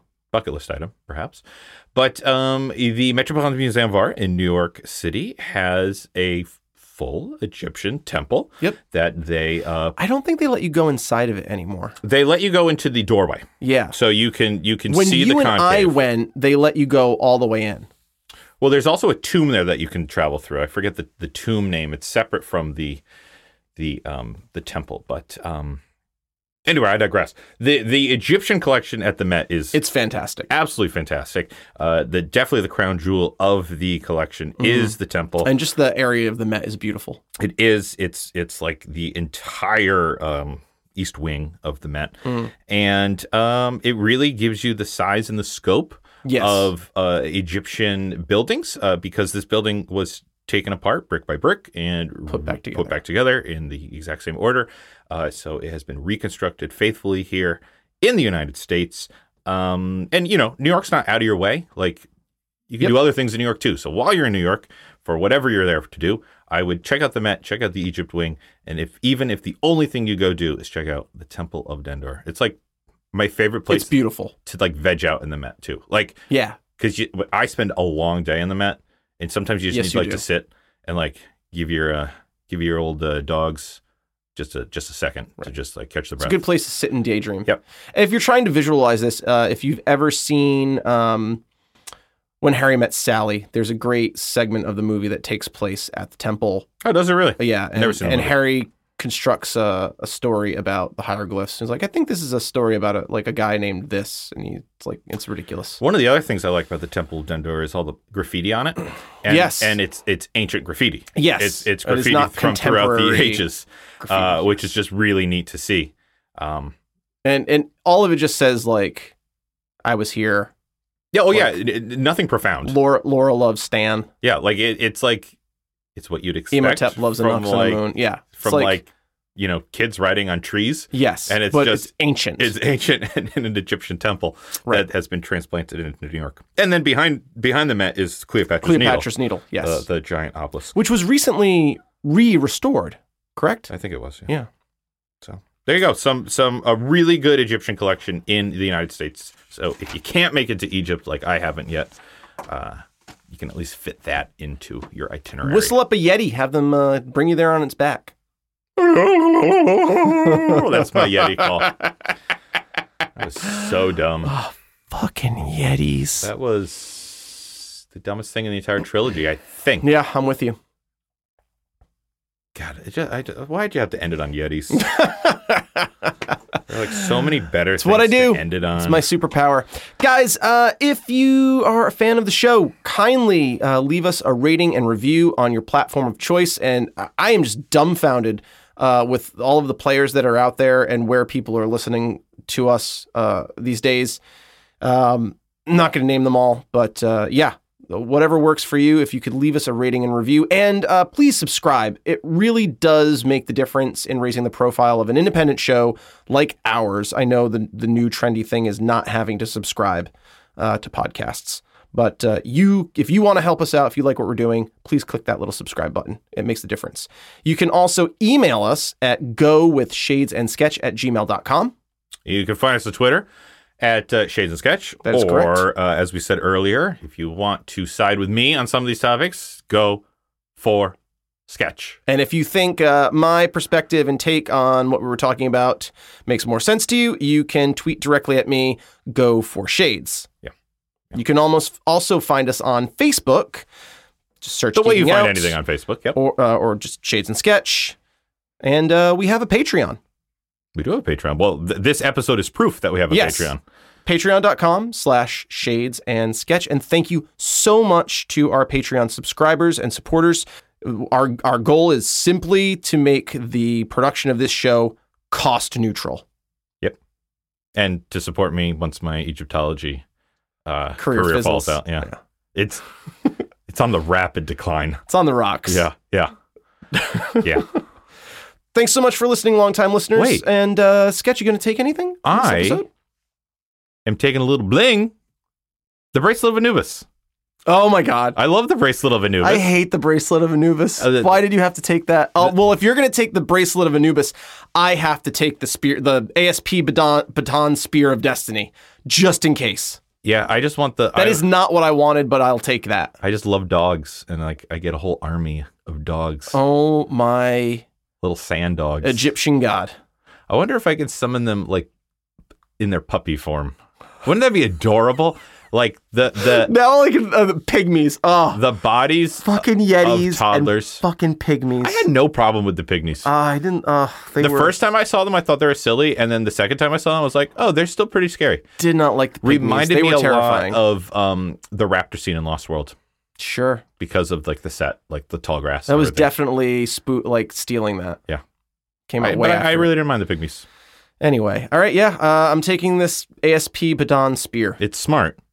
I will use which my for bracelet some reason for good. has like the Star of the Kremlin on it. I don't know. And it. You know what it looks like? It looks like a trophy from like one of the like a Cold War era like Olympic Games. Yeah, I could see that. I also always saw it as a like a baton, like a parade master's baton. Agree. Yeah. So we Sketch. We got to end this episode. You could take your baton. I'm going to take the baton, and I'll take my bracelet of death. All right. Maybe we'll see you next time. Maybe we'll see you next time.